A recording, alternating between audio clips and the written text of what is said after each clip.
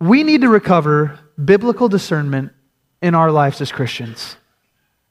And we need to recover biblical discernment in our churches. Now, when it comes to biblical discernment, I'm not sure there's a more misunderstood passage of Scripture than the verses we're looking at this morning. Sadly, we as Christians often neglect our responsibility to confront patterns of sin in the church by simply saying, "Who am I to judge?" And that's a misunderstanding of what Jesus is talking about here. So what is Jesus teaching us in this passage on the speck and the log? Well, He's teaching us about what it means to have biblical discernment. You're going to hear me use that phrase throughout the morning, biblical discernment. So let me give you a definition of biblical discernment as we get started. Biblical discernment is the ability to distinguish good from evil according to the Bible. It's the ability to distinguish good from evil according to the Bible. And just as when we are children, right, we grow up into adults and we are called to grow in discernment, so it is spiritually. We are called to grow up from spiritual children into spiritual adulthood. And that requires growing in biblical discernment. You know, when it comes to biblical discernment, it's not just an option God gives us. It is a God-given responsibility. We need to be growing in this. And my hope this morning is that we would continue to grow in it this morning as we look at the Word of God. If you're taking notes, there are bulletins on your seats with fill in the blanks. I would encourage you to use that to take notes if you'd like. And here's the take-home message. God has given us the responsibility of biblical discernment. God has given us the responsibility of biblical discernment. So this morning, we want to talk about what that looks like. And we're going to see 3 lessons in this passage about biblical discernment. Before we do that, we're just going to read the passage in its entirety. So would you turn your attention to Matthew 7, verse 1, and I'm going to read the passage for us. Jesus says this, "Judge not, that you be not judged. For with the judgment you pronounce, you will be judged. And with the measure you use, it will be measured to you. Why do you see the speck that is in your brother's eye, but do not notice the log that is in your own eye? Or how can you say to your brother, 'Let me take the speck out of your eye,' when there is the log in your own eye? You hypocrite. First take the log out of your own eye, and you will see clearly to take the speck out of your brother's eye." Well, these are God's words for us this morning, and we're going to walk through it verse by verse. Here is the first lesson we see. Biblical discernment means we treat each other fairly. We treat each other fairly. Jesus says, "Judge not, that you be not judged, for with the judgment you pronounce, you will be judged, and with the measure you use, it will be measured to you." Now, let's start here by talking about what this does not mean. Okay, this cannot mean never make any judgments or never have any discernment, as if we could just suspend all of our judgment and all of our discernment, right? I found in my life, I'm a big sports fan if you haven't figured that out yet. I found in my life that when it comes to talking about sports, like we make all types of judgments about players and about teams, or maybe it's about business or politics, and we have all these opinions, but then when it comes to moral matters, we're like, whoa, who am I to judge, right? That's what we do. So I want us to recover a right understanding of what Jesus means here. It's interesting that in verse 6, Jesus says, "Do not give dogs what is holy, and do not throw your pearls before pigs." Listen, that's a judgment statement. When you get to verses 15 and 16 of this chapter, we are told to beware of false prophets and to inspect their fruit. That's a judgment statement. In fact, you walk through the whole Sermon on the Mount, what is Jesus doing? He's saying, say this, not that. Do this, not that. Think this way, not that way. In John 7, Jesus himself tells us, judge with righteous judgment. In 1 John 4, we're told as Christians to test everything. So here's the point I'm making. This does not mean never make any judgments. Here's what it means. The measure you use for others, God will use for you. One person put it this way. The standards we apply to others, God applies to us.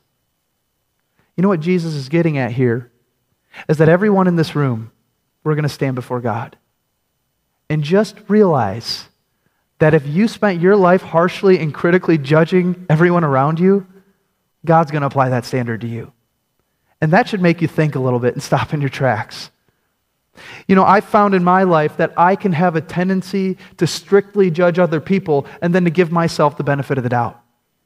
I know that's not true about any of you. But you know, when it comes to our actions, we can justify what we do. And then when it comes to other people's actions, we're like super critical of what they do. It reminds me of this story I heard about this pastor who was working on his house outside. And he was using a hammer, okay? And there was this parishioner sitting nearby, someone from his church, and he was watching the pastor intently. And then someone walked up to that parishioner and they said, you know, why are you watching your pastor? Are you trying to get some home improvement tips? I don't know why anybody would watch a pastor to get home improvement tips, unless it's Craig. But the person said to the other person, they said, no, I just want to see what my pastor yells when he accidentally hits his thumb with the hammer. And that's kind of silly, right? But you know what? Don't we do this? Do you ever scroll through social media and just think like, man, I'm just waiting for someone to post that wrong thing? Or we watch fail videos, right? Like, in some ways, it's weird. It can almost make us feel better when people get it wrong. And Jesus is confronting that way of thinking. He's saying, listen, if you're going to judge anyone strictly, judge yourself strictly and give others the benefit of the doubt. Treat each other fairly. So I was kind of just scouring through the Bible, preparing for this sermon, and trying to just give you some application points. What does it mean to treat each other fairly? And let me give you 3 things. Here's the first one. We do not judge each other over opinions. Is it safe to say that we've got a lot of opinions and preferences in the church? Is that true? I'm talking about things that aren't even sin. I'm just saying we have a lot of opinions, we have a lot of preferences, and that's not necessarily wrong. But what is wrong is to harshly and critically judge each other over those things. You know, Paul dealt with this in the church. In Romans 14, Paul was dealing with Christians who esteemed one day better than another day, or one type of food better than another type of food. And here's what Paul said to them. He said, the kingdom of God is not a matter of eating and drinking, but of righteousness, joy, and peace in the Holy Spirit. You know what I hope characterizes us at PBC more than judging each other over opinions? Righteousness, joy, and peace in the Holy Spirit.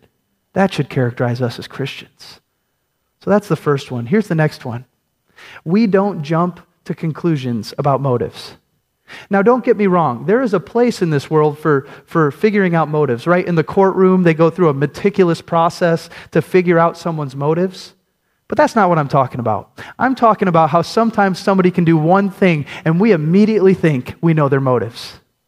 And I have found in my life that nothing will destroy a friendship faster than assuming someone's motives. We need to be very, very careful before we assume someone's motives. We can judge the fruit, we can inspect the actions, but we need to slow down when it comes to motives. The Bible says that a day is coming when the Lord will return and disclose the purposes of the heart. That's kind of scary too. The Lord's going to come back someday and lay motives bare. And until that day, we need to remember that we don't have all the information. Who has all the information? God. He alone can judge motives.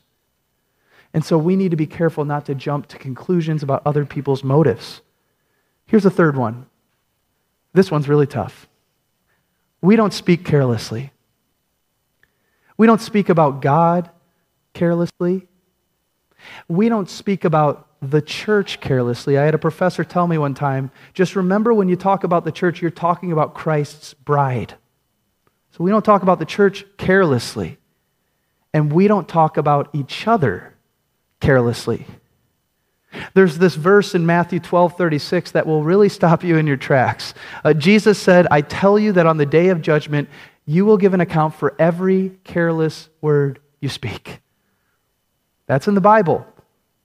So we just need to be really careful about how we speak. You can do a lot of healing for people by how you speak, but you can also do a lot of damage and destruction with how you speak. Biblical discernment means we treat each other fairly. Here's the next one. Biblical discernment means we see each other clearly. Look at verses 3 and 4. Jesus is going to get into the parable of the speck and the log here. He says, "Why do you see the speck that is in your brother's eye, but do not notice the log that is in your own eye? Or how can you say to your brother, 'Let me take the speck out of your eye,' when there is the log in your own eye?" This is major hyperbole Jesus is using. Maybe you've had a speck of dust in your eye before, and it's really unpleasant. Right? You get this speck of dust in your eyes are watering, you want nothing more than to get that out. But do you know what's worse than that? Having a giant log in your eye. This word, it's like a wooden beam that you would use to build a house. And so Jesus paints this portrait of a person having a speck of dust in their eye, and they're trying to get it out, and here comes this person with a giant rafter beam in their eye, "Hey, let me help you take that out." That's ridiculous, right? But we do this, don't we? We have a tendency to address other people's sin before we address our own sin. It's really easy to do that. And Jesus is saying, don't do that. Jesus is saying you cannot see yourself clearly and you cannot see others clearly until you deal with the log in your eye. It reminds me of a story we hear in the Old Testament about King David. So maybe you've read about King David, right? He was the man after God's own heart. And David did a lot of righteous things, but he also did some wrong things. In fact, the major stain on David's life was he committed the sin of adultery and murder. So Uriah, someone who was a soldier under him, he slept with Uriah's wife, Bathsheba, and then he put Uriah to death. And we shouldn't just glance over that. That is not good, right? And you know who was the most displeased with that? God. God was displeased. And so what God did is he sent the prophet Nathan to David. And Nathan told David this moving story. He told David about this rich man and this poor man that were in a town. And this poor man had bought this little ewe lamb. This little ewe lamb, it was like a daughter to him. In fact, it would eat his food and drink from his cup. And he would hold it in its arms. And Nathan continues to tell David this story. He says, there was this rich man who had all types of lambs. And one day the rich man had a guest. And you know what he did? Rather than putting one of his lambs to death, he took the poor man's one lamb and put it to death and fed it to his guests. And when David heard that, he was outraged. He said, that man deserves to die. You want to know what Nathan said to him next? You are the man, right? In other words, David, it's going to be hard for you to remove the speck of dust from that man's eye with the log in your own eye. But it's so interesting. You know what someone said to me after first service about this? They said, sometimes it's hard to see those things on our own. Right? When we have sin in our lives, sometimes we just miss it. You might call it blind spots until God maybe strikes your conscience about it, right? Or God sends someone to help you see it. And we will all be confronted with sin at certain points. I don't know about you guys, but this has happened to me. I've been confronted with my sin before, right? And at that point, we have a choice. David had a choice. And what I love about David is he wasn't just a royal sinner. He was a royal repenter. Because when his sin was brought to him, you know what he said to Nathan? I have sinned against the Lord. He didn't make justifications for it. He didn't tame it down, right? He didn't make excuses. He didn't deny it. He said, I've sinned against the Lord. And he went on to write a psalm, Psalm 51. It's the ultimate psalm of repentance. And here's the good news about our God. If God can forgive someone like David for what he did, he'll forgive you and I too when we get it wrong, if only we will repent.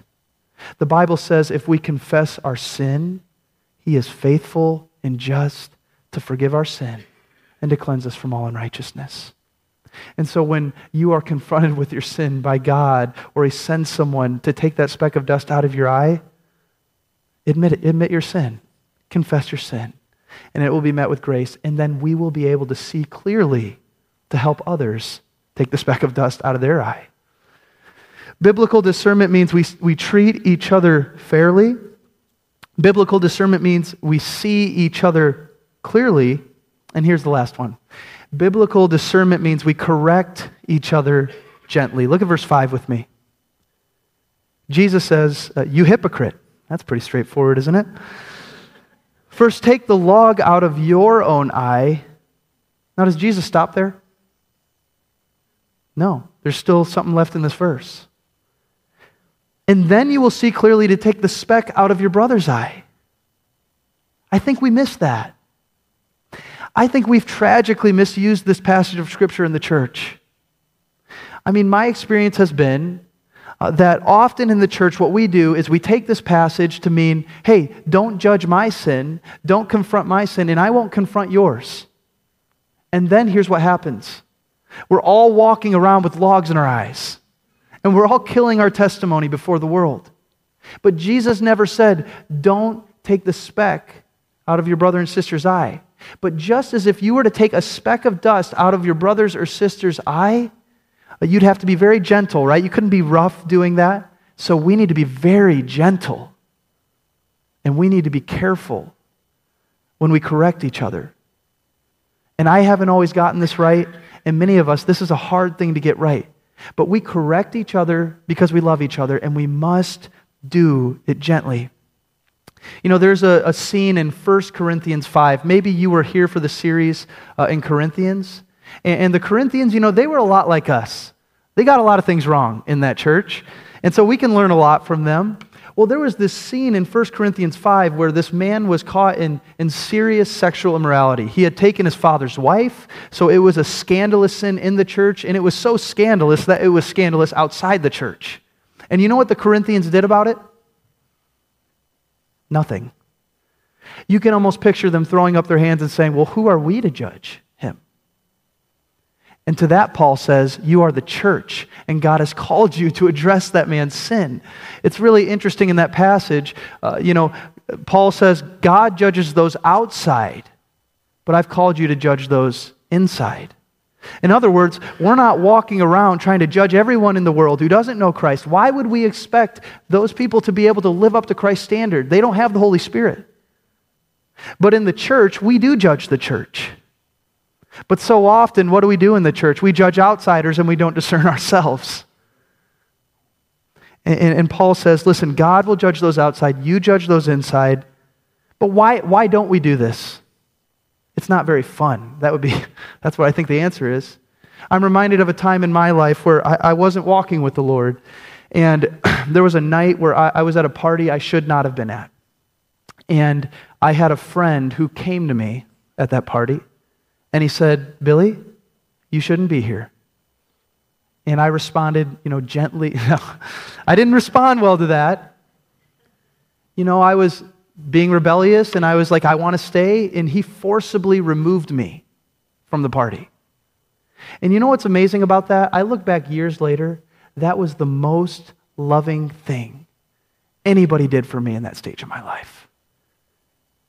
That was a friend who was willing to risk the relationship. That was a friend who was willing to risk comfort to correct me and to take the speck out of my eye. And I think we've lost some of this in the church. I think we've lost some of this among our Christian friends and our Christian families. But Jesus never said, don't correct each other. He just said, deal with your own sin and correct each other gently. The book of James is another book in the Bible, and it talks so much about what it means to live for Christ. And it's really interesting. The book of James ends with these words. James says, my brothers, if anyone among you wanders from the truth, and someone brings him back, let him know that whoever brings back a sinner from his wandering will save his soul from death and will cover a multitude of sins. It is a righteous thing when we take the speck out of each other's eyes. And at Prairie Bible Church, listen, I want us to be loving. But sometimes the most loving thing we can do is take the speck out of each other's eyes. And when you do that, we save souls from death and we cover a multitude of sins. So let's be this type of church, amen? God has given us the responsibility of biblical discernment. And biblical discernment means we treat each other fairly, we see each other clearly, and we correct each other gently. I just want to give you 3 questions to take home with you this morning as we reflect on the sermon. And here is the first one. Are you in the Word? Now, if you've heard me preach before, I kind of really hammer this home. But it's really important. Are you in the Word? We cannot have biblical discernment unless we know what the Bible says. And so we live in a time of technology where there are so many resources out there. We basically have no excuse not to be learning what the Bible says. And I commend all of you for being here this morning because you're submitting to the Word of God, right? We need to continue to be in the Word, whether it's in sermons or being at studies here or waking up and having your coffee and opening the Bible. I just want to encourage you to continue to be in the Word. Here's the next one. Are Christians in your life? Here's, I guess another way to ask it would be, are you letting Christians into your life? And I'm not talking about just surface conversations. I'm saying letting people speak into your life and hold you accountable.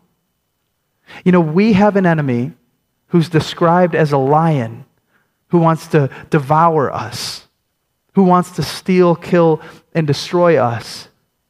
And one pastor, he put it this way. He said, in the church, if we're like a gathering of people, would you want to be on the fringes of those people when there's a lion out there? Or do you want to tiptoe your way into the middle and be totally insulated by other believers? I'll take the middle, right?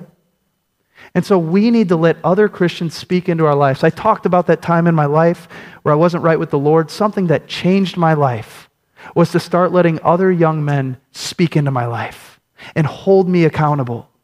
Listen, we were not called to live the Christian life on our own. We were called to let other people walk this life with us. This is why we do life groups and studies. This is why we meet together. But are you letting Christians into your life? Here's the last one. Are we practicing what we preach? Are you practicing what you preach?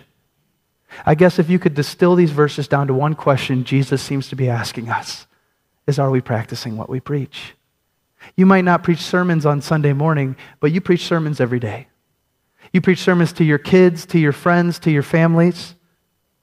Well, are your actions aligning with your words? Nothing will hurt our testimony faster as Christians than our actions not aligning with our words. We need to practice what we preach. Band, you can come up. You know, as Craig and I always try to close with this, the first step is to make Jesus your Lord and Savior. It's to understand the historical reality that 2,000 years ago, Jesus Christ lived a perfect and sinless life. And He died on the cross for your sins and my sins, but He didn't stay dead. No, death could not hold Him down. After 3 days, He rose again, appeared to His followers, and ascended to heaven. Where right now, as I preach this sermon, Jesus is seated at the right hand of God. And if you will confess your sins and confess with your mouth that Jesus is Lord and believe in your heart that God raised Him from the dead, you will be saved. And you will begin what it means to have biblical discernment. I like to think about accepting Jesus this way. It's like 2 sides of the same coin. On one side is tails. That means we turn tail, repent, and leave our life of sin. The other side is heads. We head toward Christ in faith. And if you will do that and accept Jesus Christ as your Lord and Savior, you will become a part of something bigger and greater than yourself, and your life will never be